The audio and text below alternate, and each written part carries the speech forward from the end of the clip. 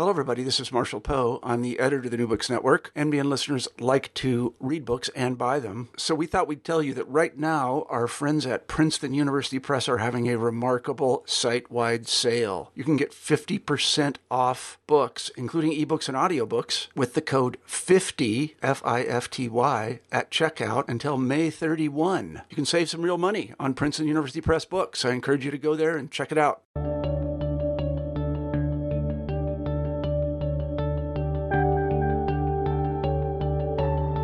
This is New Books in Geography, channel on the New Books Network. My name is Peter Ekman at UC Berkeley. I'm the host of this channel. And today we are joined with Chet Van Duzer. He is a very accomplished historian of cartography who is currently David Rumsey Research Fellow at the John Carter Brown Library in Providence, Rhode Island. He has published a book out just this year officially with Springer, the title of which is Henricus Martellus's World Map at Yale, circa 1491.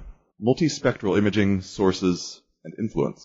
We'll talk about all these aspects of the book. It's an incredibly rich book, majestically detailed study of one map, its maker, and its broader patterns of influence. It's also an example of, and I think an argument for, a very distinctive new way of collecting visual information about the past. Multispectral imaging as a method is something I assume we'll get into in some depth. In addition to the claims, the substantive content of the book, very glad to have Chet with us today.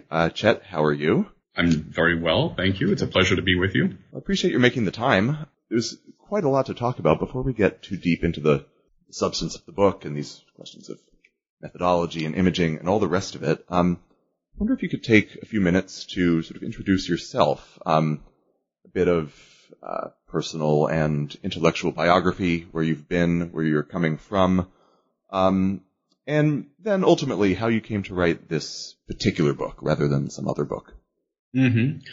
Yes, I studied English literature and mathematics at UC Berkeley, and I became interested in maps at a very specific moment. It was during a visit to the Vatican museums in Rome as a tourist.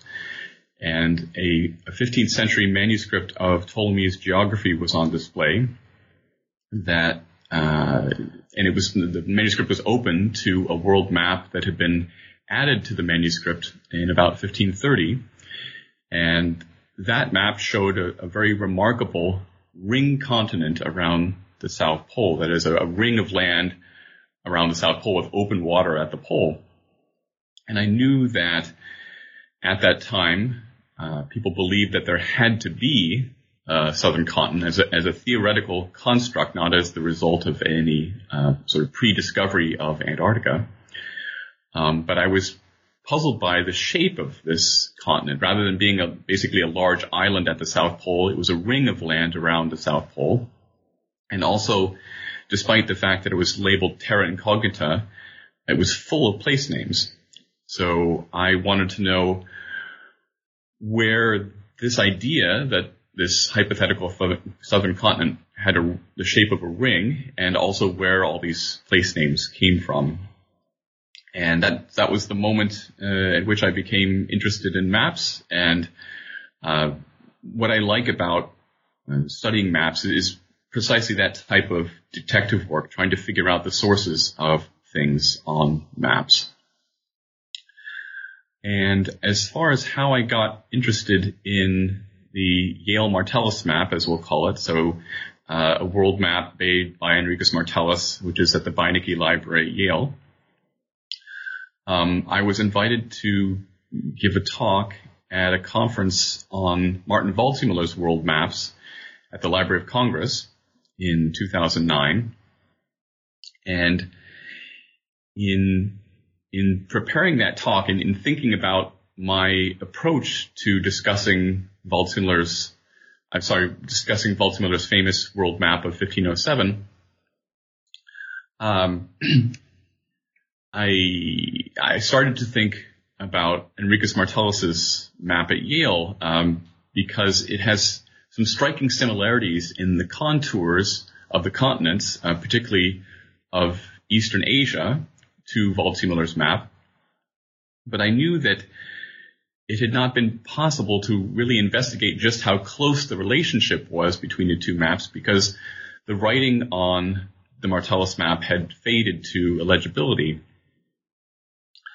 But I started examining it nonetheless, and one thing I noticed was that in addition to the striking similarity of contours in Eastern Asia between the two maps, going down the eastern coast of Africa, there is a series of cartouches of framed texts on the two maps, and the positions of this series of cartouches are almost identical. And what that suggested to me was that not only are the contours of Asia very similar on the two maps, but it seemed that if the positions of these cartouches were the same, that the text in them might be the same as well, which pointed to a much closer relationship between the two maps than had been possible to demonstrate previously.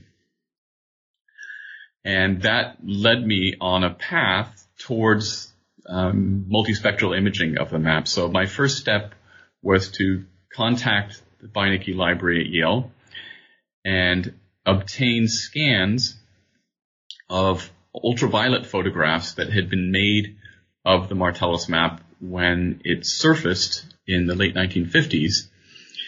And ultraviolet light is one way to reveal text on damaged documents, and those ultraviolet images were very compelling in that they showed that in parts of the map where we cannot see text with the naked eye, there is in fact text there. Particularly in northeastern Asia, there's a very dramatic photo, ultraviolet photo of the Martellus map that shows that region is dense with descriptive texts, even though with the naked eye we can just see very, very faint signs of a couple of them. And that was the most exciting image of a map I'd ever seen. It really spurred me forward in my determination to study the Martellus map in detail and to find a way to be able to read those texts and thus enable a comparison with Martin Waldseemüller's world map of 1507.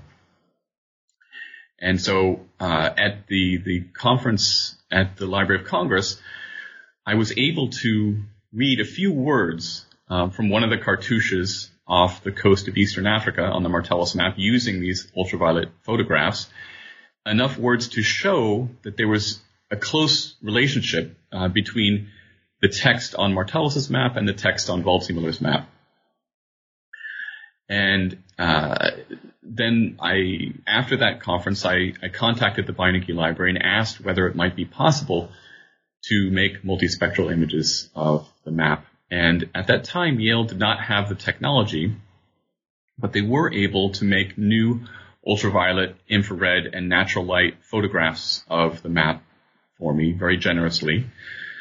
And using those images and a fellowship at the John Carter Brown Library, where I am now, I was able to read a fair amount of text on the map. It was slow going, but I was able to read enough words to go further in this comparison and show that quite a number of the texts, the descriptive texts on the two maps, are very similar.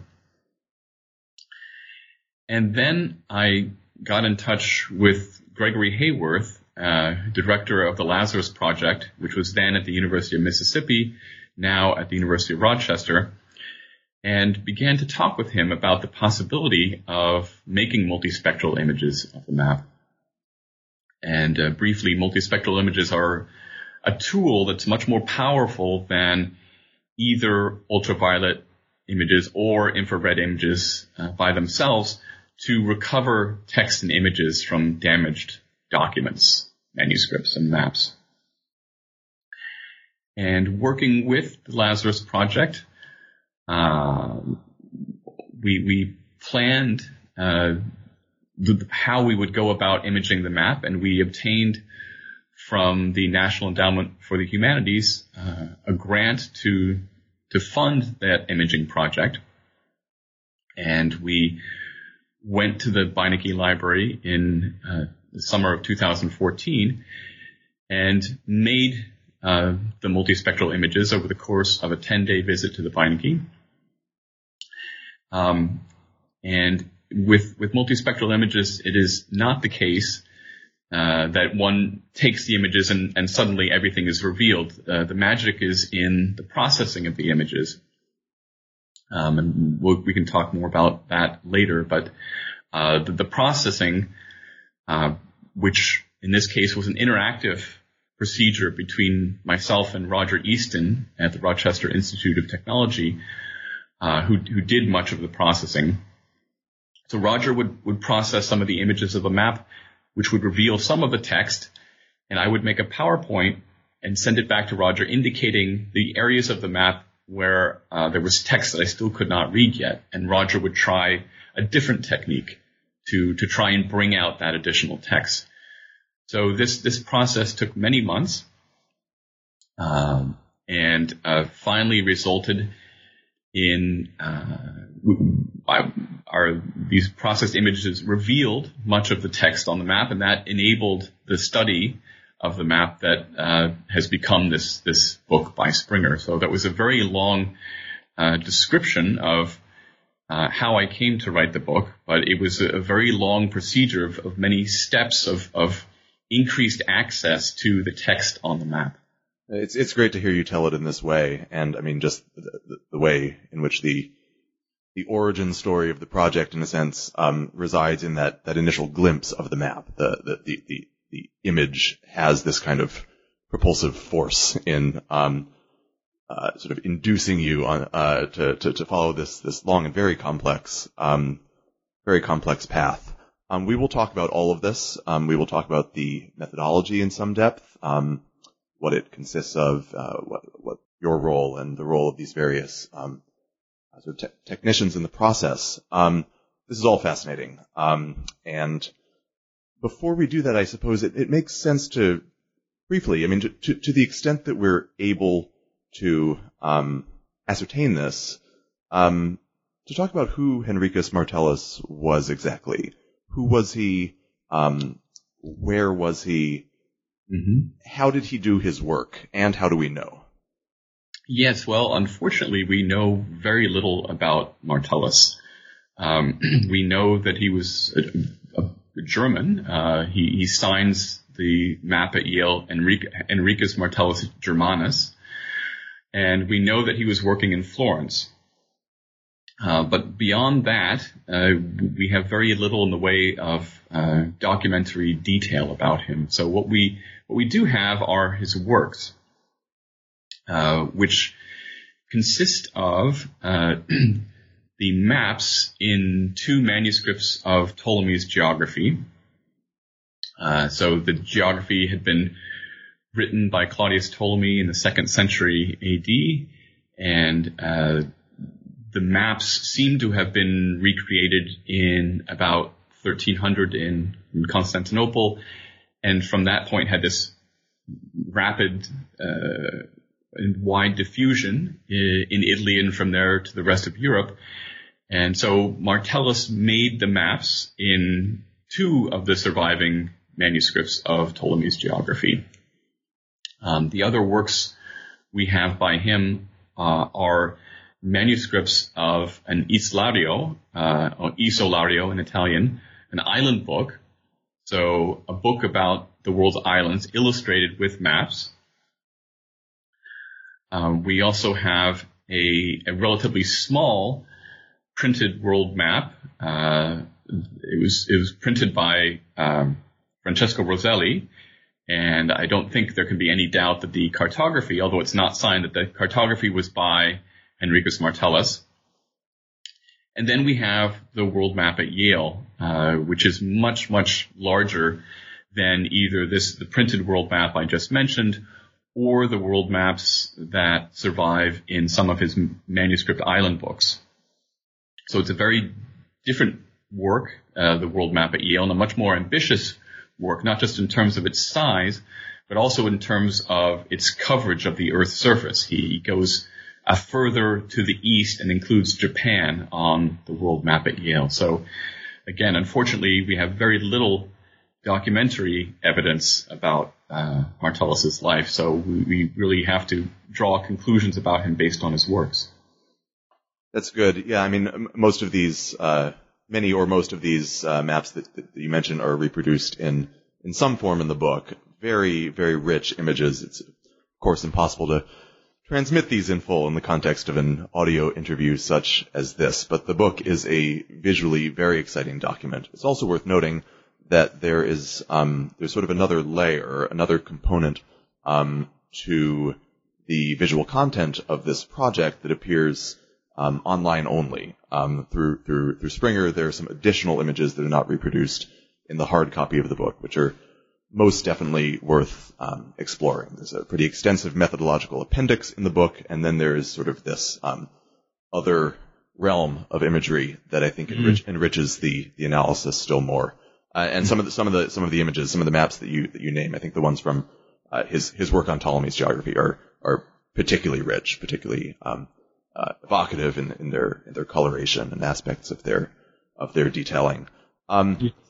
You say towards the end of the book, it's on page 193 for those keeping score, that the Martellus map was for quite some time deemed, I'm quoting here, an essentially unstudyable object.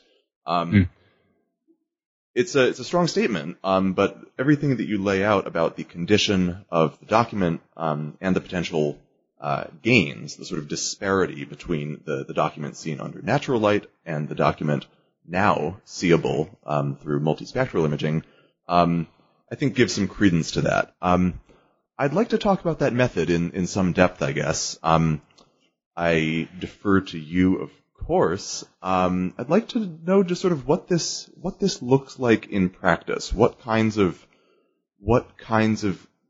gains are made possible by multispectral imaging? What new kinds of information emerged? You mentioned your desire to decipher different legends, different descriptions of components of space. That's one part of it, certainly, the textual aspect. I suppose thinking about the coloration, the ways in which the outlines of the continents are rendered is sort of another level. I leave it to you. I'm curious about what this process looks like, just quite literally what multispectral imaging is and what sort of labor goes into making it possible, but then also in sort of a evidentiary and conceptual sense, what new kinds of knowledge come to the fore? Yes, well, I should begin by saying that it's quite a laborious and involved process. The basic idea of multispectral imaging is to take a series of images, digital images of the object at specific frequencies of light. And those frequencies, depending on the project, there might be, say, 12 or 14 of them. And they would include ultraviolet, range through the visible spectrum, and go into the infrared. And typically, each of those digital images will reveal something about the object. And the idea of multispectral imaging is to, having taken those images, each of which, hopefully, maybe not all of them, but many of them reveal something about the object, to digitally combine those images into one in a way such that what is revealed by each of them is visible in the final product. So very simplifying considerably, that's the idea. The way that multispectral imaging used to be done was that a bright white light would be shown on the object. And white light contains all the different frequencies, all the different wavelengths of light. And then one would place a filter in front of the camera to allow into the camera only the desired frequency of light. And there are two problems with that earlier technology. First, the bright white light bathed the object in too much energy, more energy than conservators would be comfortable with, and quite rightly so. And then second, any filter induces at least some distortion.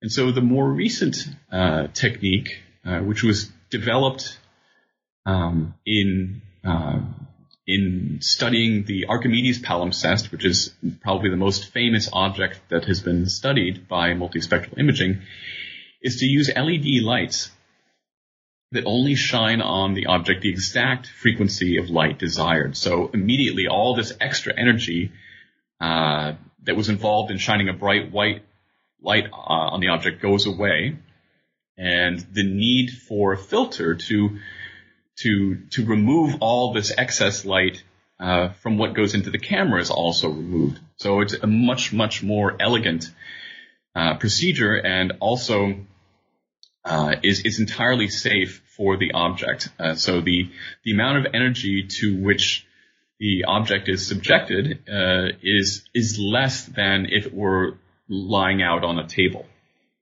in ordinary artificial light. In order to undertake multispectral imaging of an object, one needs quite a bit of equipment. One needs these special lights that have these banks of LED lights that only shine exactly the desired frequency on the object. One needs a special camera, and in particular, a camera with a special lens that does not. So a normal glass lens it causes distortion in ultraviolet light as ultraviolet light passes through it. So ultraviolet light does not pass through a normal glass lens the same way that natural light does, which results in the images taken at ultraviolet frequencies not being registered the same as those taken with natural light. And then one needs a computer to control both the camera and the lights, and particularly the exposures. And setting up this equipment is quite an undertaking. So making sure that that everything is calibrated correctly. It's also important that the spatial relationship between the camera and the lights remain constant throughout the imaging. So everything has to be located very carefully. Maybe I'll go into a little bit more detail about specifically how we imaged the Martellus map. Sure, by all means. So we had 10 days at the Beinecke Library. We were given a room. It's important when doing multispectral imaging that no natural light come into the room, which would interfere with the imaging. So we had a room that had no windows to the outside, which was essential. We shipped to the Beinecke a very large easel to support the map, and the easel was tilted back at 10 degrees so that that gravity would hold the map in place on the easel. And the idea of the easel was that it allowed the map to be moved both to the left and right and up and down. As I said, when doing multispectral imaging, it's very important that the spatial relationship between the camera and the lights remain constant. And so we fixed the camera in place, we fixed the lights in place, and then what we did is for the imaging to move the map in front of the camera. In order to obtain the resolution we desired, we in effect divided the map into 55 overlapping tiles, so 11 columns and 5 rows. And that was how we imaged the map. We imaged the map in these tiles. And so we would take an image of one tile, and if we were continuing on the same row, then we would move the map to the side, exactly the right amount. As the surface of the map was not even, we then would have to refocus slightly. And then, so we proceeded to image all 55 of these tiles. And for each of the tiles, again, multiple images were taken at multiple specific frequencies of light. So you'll have to imagine a dark room with these LED lights flashing periodically as the raw data was gathered from the map. And one spends a lot of time in the dark doing multispectral imaging. And it's an absolutely fascinating process for the first several minutes, seeing how it all works. And after that, it quickly becomes much less fascinating, and one is in the dark with this very repetitive procedure going on, and one hopes that one's colleagues have good stories to tell. Mm-hmm. And I was fortunate that my colleagues did have good stories to tell, and that this whole long process was very enjoyable, as a matter of fact. And I want to name my colleagues on this project. So again, from the Lazarus Project, the director of the project is Gregory Hayworth in the Department of English at the University of Rochester. We also had Michael Phelps of the Early Manuscripts Electronic Library, who directs a project making multispectral images of palimpsest manuscripts at St. Catherine's Monastery on the Sinai Peninsula. Also Roger Easton, whom I mentioned earlier, of the Rochester Institute of Technology, who did most of the processing of the images. And Ken Boydston, who is president of the company Megavision, which makes the company, the equipment that we used for this project. And Ken is a fantastically accomplished photographer, and he knows every piece of the equipment inside out. So to have Ken with you on an imaging project is a great benefit and luxury. I should mention that we actually imaged the whole map twice. We budgeted, because multispectral imaging is a complex procedure, various things can go wrong. So it's prudent to budget more time than an optimist would.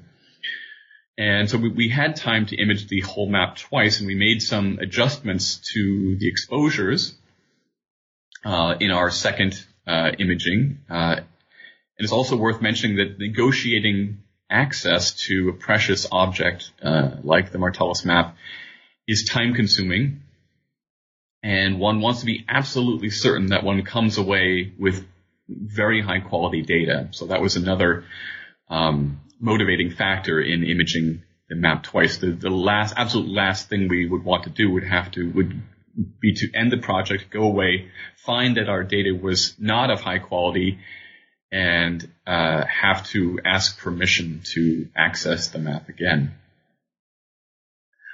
So yes, we imaged the whole map twice with some adjustments to the exposures, but as a matter of fact, both sets of data were of very high quality, which was gratifying.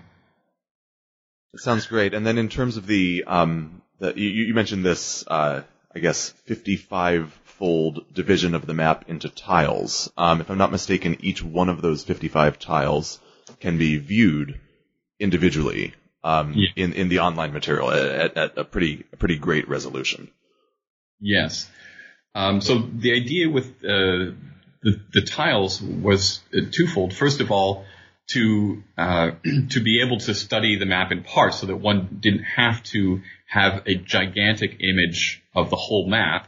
One could open a large but still reasonably sized file in order to study the details of the map. And then also the tiles were overlapping so that they could be stitched together. So we're able to generate images of portions of the map and the whole map as well. But yes, with the online images, the supplementary images to the book, part of the idea was to be able to show the reader some of the specific images that enabled readings of place names and texts on the map that had been difficult to achieve. Great. It's great to hear all the details of the process. It is an enormous undertaking, and the book reflects that just in the richness of the source material and the analytical grain of the project.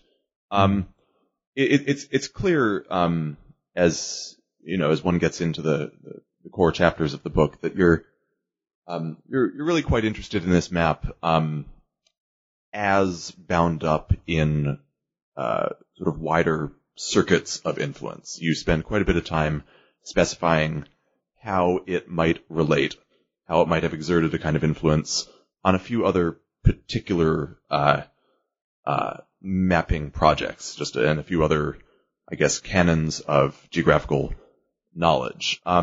In particular, this 1507 map of Waldseemüller. Mm-hmm. I guess most famously or understood to be the first map that names America. And you make a series of claims that Martellus has been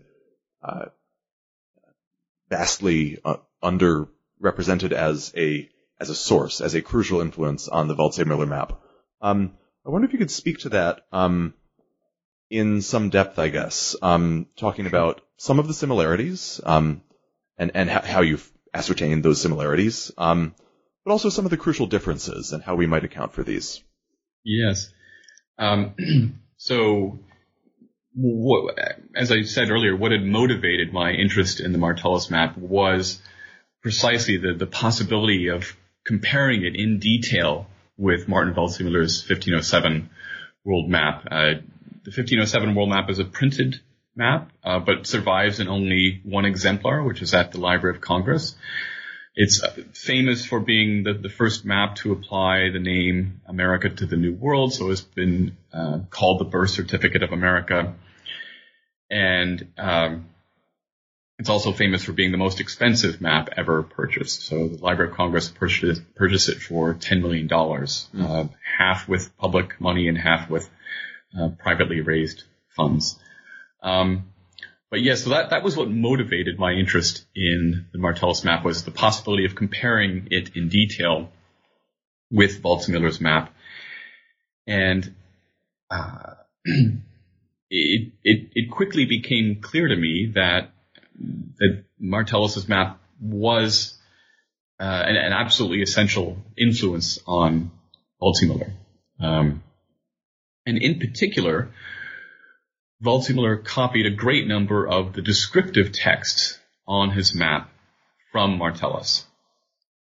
And there really can be no doubt about that, in that the location of the texts on the two maps are the same, and the wording is, although in many cases not absolutely identical, it's very, very similar. And so, again, just to reiterate that, so Waldseemüller copied a great number of descriptive texts from Martellus. At the same time, it bears mentioning that in general he did not copy many place names, many toponyms from Martellus.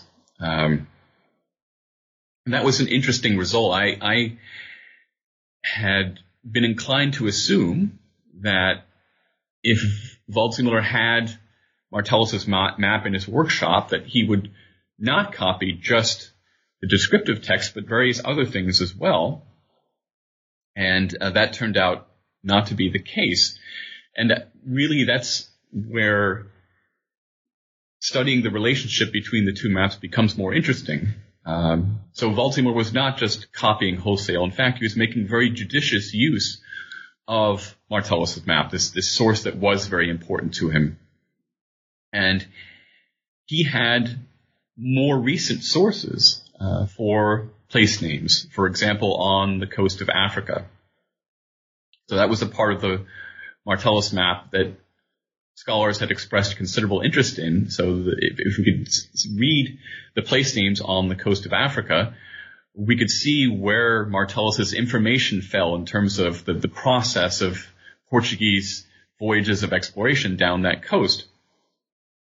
And it turned out that Waldseemüller had copied almost none of the place names on the coast of Africa from Martellus. precisely because he had a more recent source, another map to copy from in that area that had more recent information than Martellus did.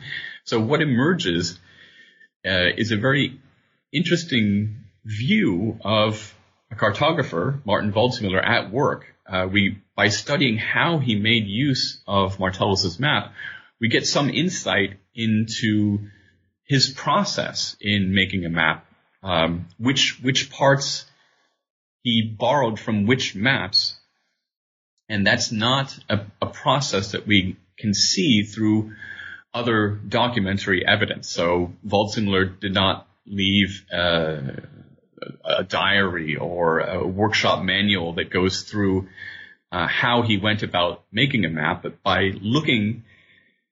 So the multispectral images allow us to see the details of the Martellus map, which allow us to see how he made use of it, and thus gain some insight into, again, how he went about making a world map. It's great to hear. The Waldseemüller map, I think, has, I suppose, pride of place in your analysis, and indeed in the, again, this sort of origin story of the book. There are a few other maps and globes and bodies of geographic knowledge, I suppose, that you devote some attention to. One is Martin Beheim's globe of 1492. You mentioned work from the very early 16th century by Caverio and Contarini. You also suggest that Martellus's work may have been actually a fairly signal influence on Christopher Columbus and some of his sort of geographic assumptions, ontological assumptions about the knowability of the globe, put into practice just a year later, I suppose. That's a number of different strands of influence. I wouldn't expect you to devote equal attention to each one of these, but I'd like to hear about some of these other directions in which Martellus's work points. Yes. So I'll begin with Christopher Columbus.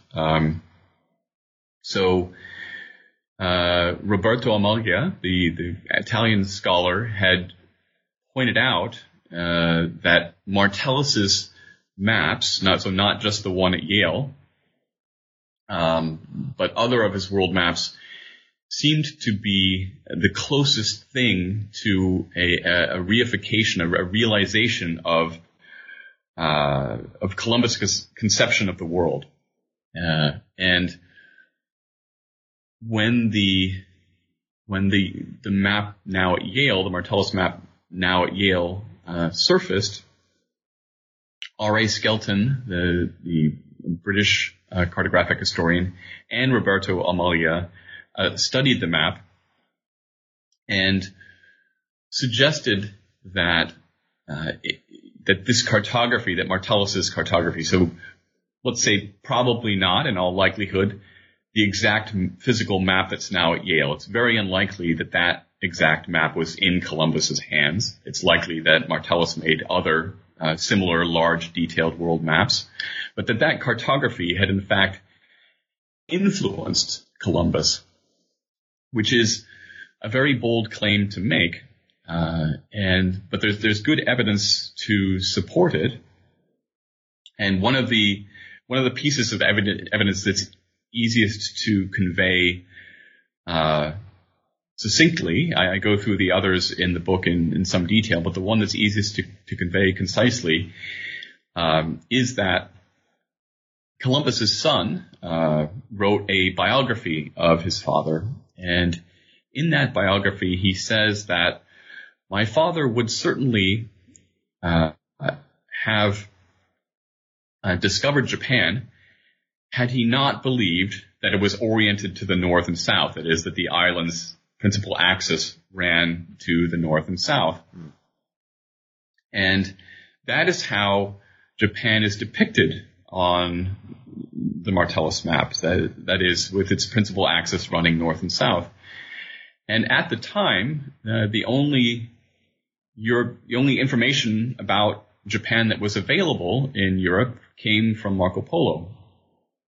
And Marco Polo does not specify It does not go into detail about the geography of Japan at all, and does not say anything like that the principal axis of the islands ran north and south. And in fact, there is no other surviving document, either cartographic or textual, that says that the principal axis of Japan ran to the north and south. So the only document we have of that nature are Martellus's maps. So we have the world map at Yale, which shows Japan with precisely that orientation.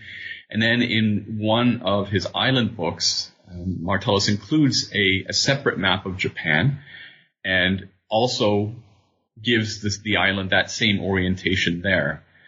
So those are the only documents we have surviving that give the Japan the same orientation that Columbus believed it had according to his son. So that alone is a pretty compelling piece of evidence that this cartography influenced Columbus.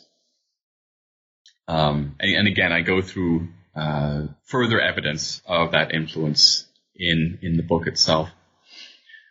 I'll also say a few words about Martin Beckheim's globe. Great. And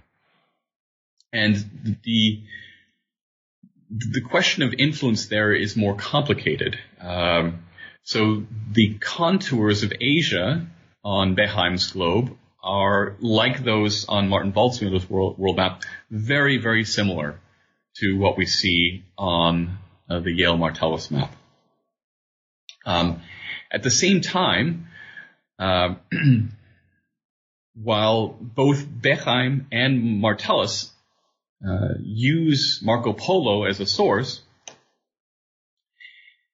it is not the case that Beckheim simply copies citations of Marco Polo from Martellus.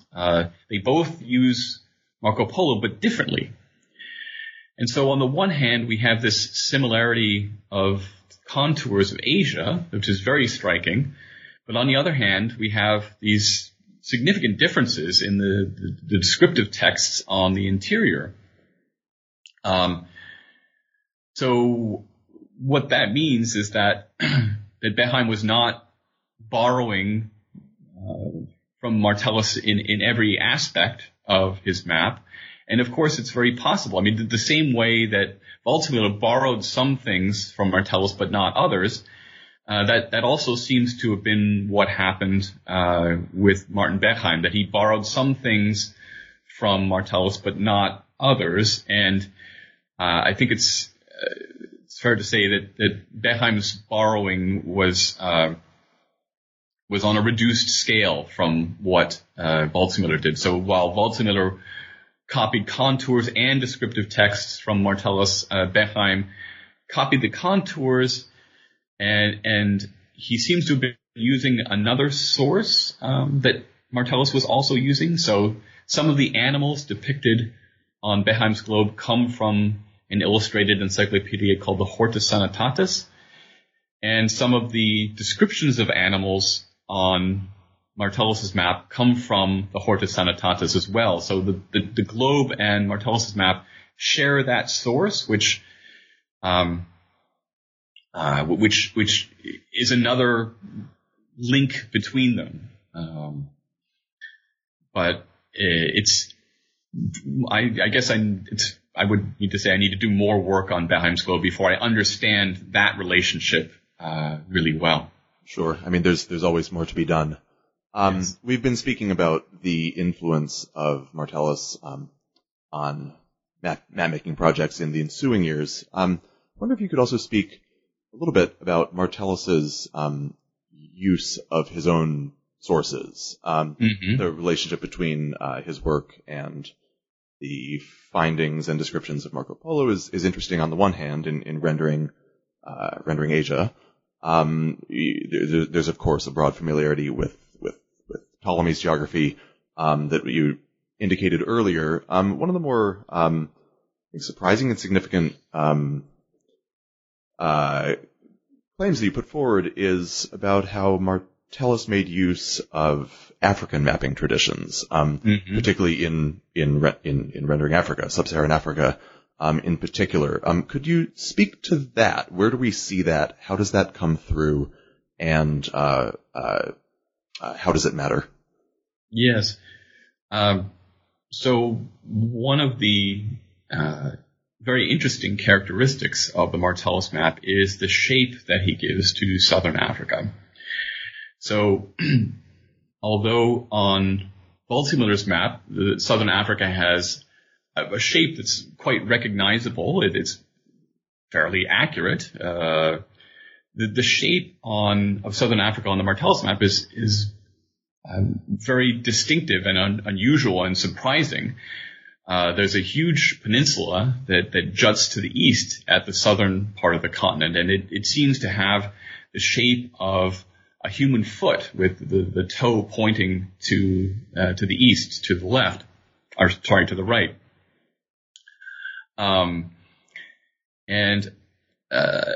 So that's an interesting characteristic of the map that Waldseemüller chose not to copy. And it also raised the question of where Martellus got this idea. And so the Southern Africa was definitely an area of interest for me on the map.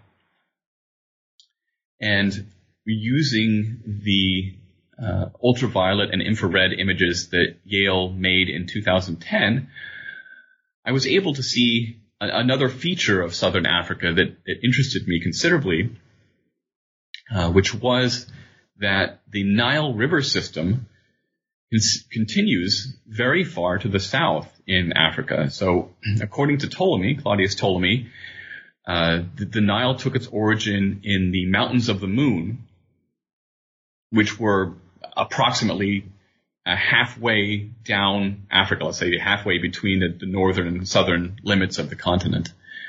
And the Yale Martellus map shows mountains in that location, but then the river continues far to the south beyond those mountains and goes to the southeast in this large peninsula that juts to the east. It goes down to that part of the map.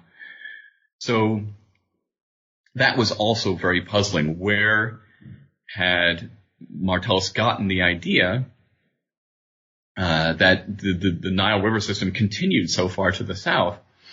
And then as both the 2010 ultraviolet and infrared images and then the multispectral images from 2014 and 15 allowed me to read place names in southern Africa, I began to see that although at that time many other European maps have no geographical information about the interior of Africa in the south, on the Martellus map there were many named cities.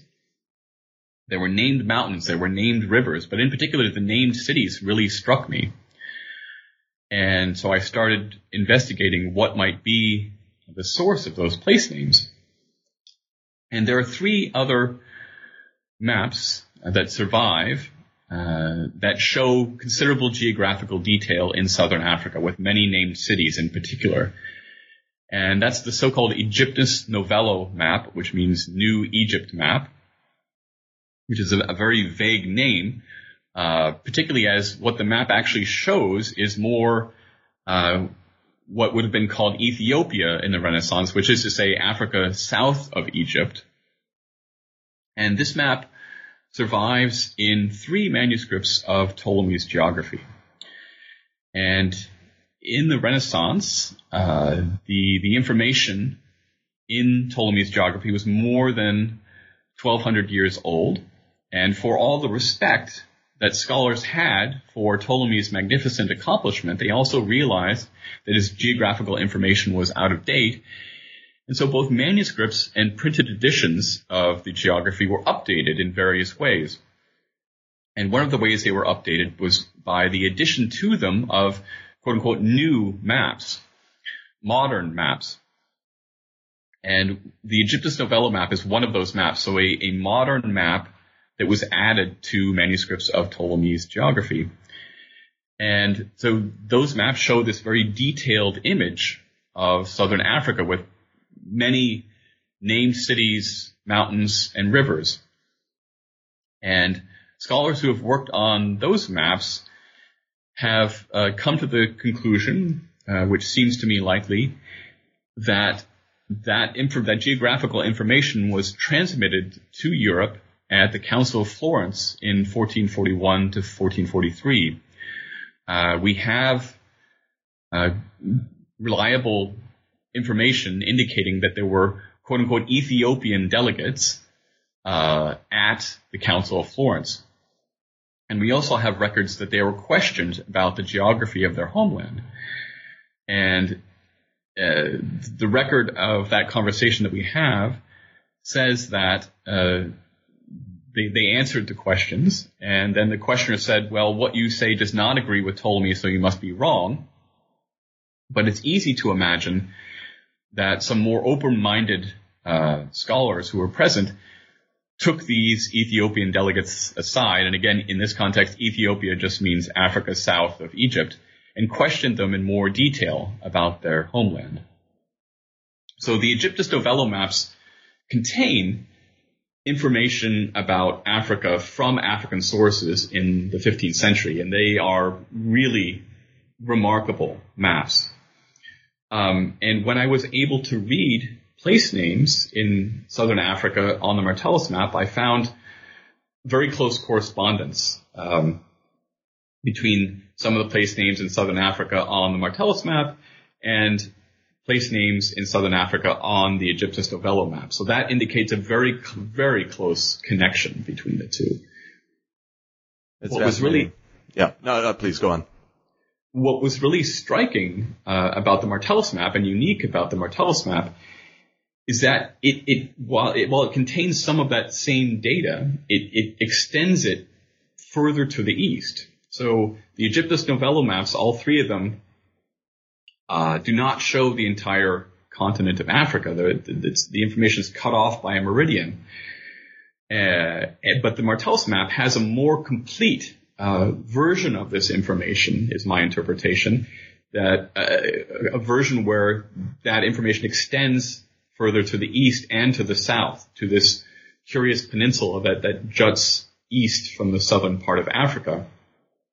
So where that data, again, is cut off on the Aegyptus Novello maps, it's more complete in the Martellus map. And so what the Martellus map preserves within it, remarkably, is a more complete version of this African map of Africa from the 15th century. It's really quite remarkable. No, that's fascinating. It's one of the most striking claims that you document in the book. I mean, it poses the question of these different bodies of geographic knowledge, different styles of map making, but I mean, as you've explained, questions of European-African relations more broadly during that time.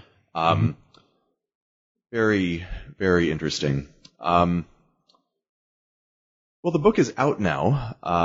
It's 2019. Springer has brought this to press. It's a great looking book. We discussed the auxiliary material as well. It's incredibly well sourced in many languages. It's a visually rich project, and I think readers will find it very rewarding to explore. Now that it's out, I wonder if you might be working on another book project, perhaps based on some of this material or on this methodology. Yes, I continue to work with multispectral imaging and with my colleagues at the Lazarus Project, and we continue to have a very fruitful and enjoyable collaboration. And we have a couple of ambitious imaging projects in the planning stages. But first I'll mention one that just happened.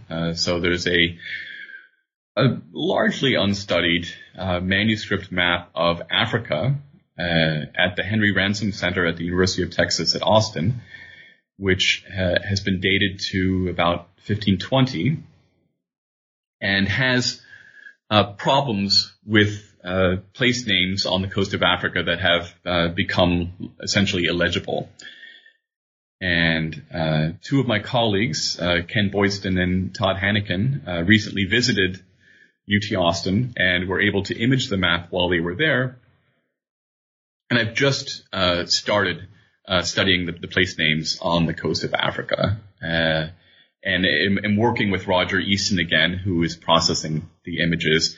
And we're having a discussion similar to what we had in the course of our work on the Martellus map. That is, Roger sends me processed images, and I send back questions about whether there's any way to reveal a bit more of the text on the map. So I'm excited to see what that map will reveal and what it shows us about its place in the history of the cartography of Africa. But one of the ambitious imaging projects we have in mind is precisely the Martin Beckheim globe, which is at the German National Museum in Nuremberg, and is a fantastic candidate for multispectral imaging, precisely because many of the texts on it have faded to illegibility.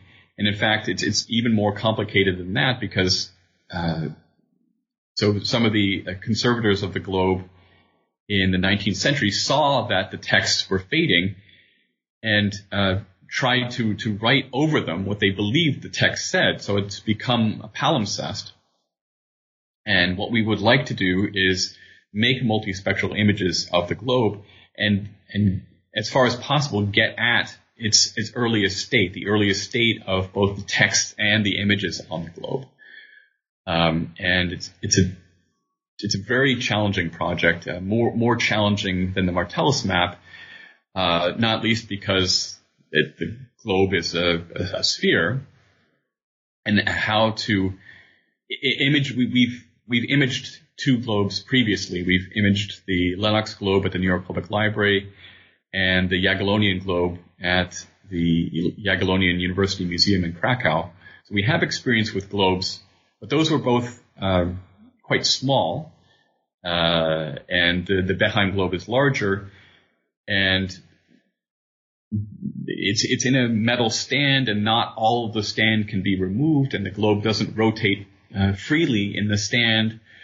So this is a project that will require a lot of very careful planning in order to be carried out effectively. But it's something we're very excited about and very determined to do. That's a very exciting prospect. It's clearly grown out of the current project, or out of this book in a fairly natural way, and we will have at least two very finely rendered examples of this methodology, making the case for its viability, its import, its excitement in unearthing these new dimensions of cartographic knowledge about the past. I look forward to it. I assume other readers of this book will be looking forward to it as well. We've been discussing a book by Chet Van Duzer here, the title of which is Henricus Martellus's World Map at Yale, circa 1491, Multispectral Imaging, Sources, and Influence. It's a long title, but it really is all in there. I think we've covered many dimensions of the book. This is New Books in Geography, a channel on the New Books Network. My name is Peter Ekman, host of the channel. Thank you, Chet, for taking the time. This has been fascinating. Thank you, Peter, very much. I hope we'll talk again soon, and I very much encourage listeners to seek out a copy of the book. I look forward to that too, Peter. Thank you. Thanks a lot.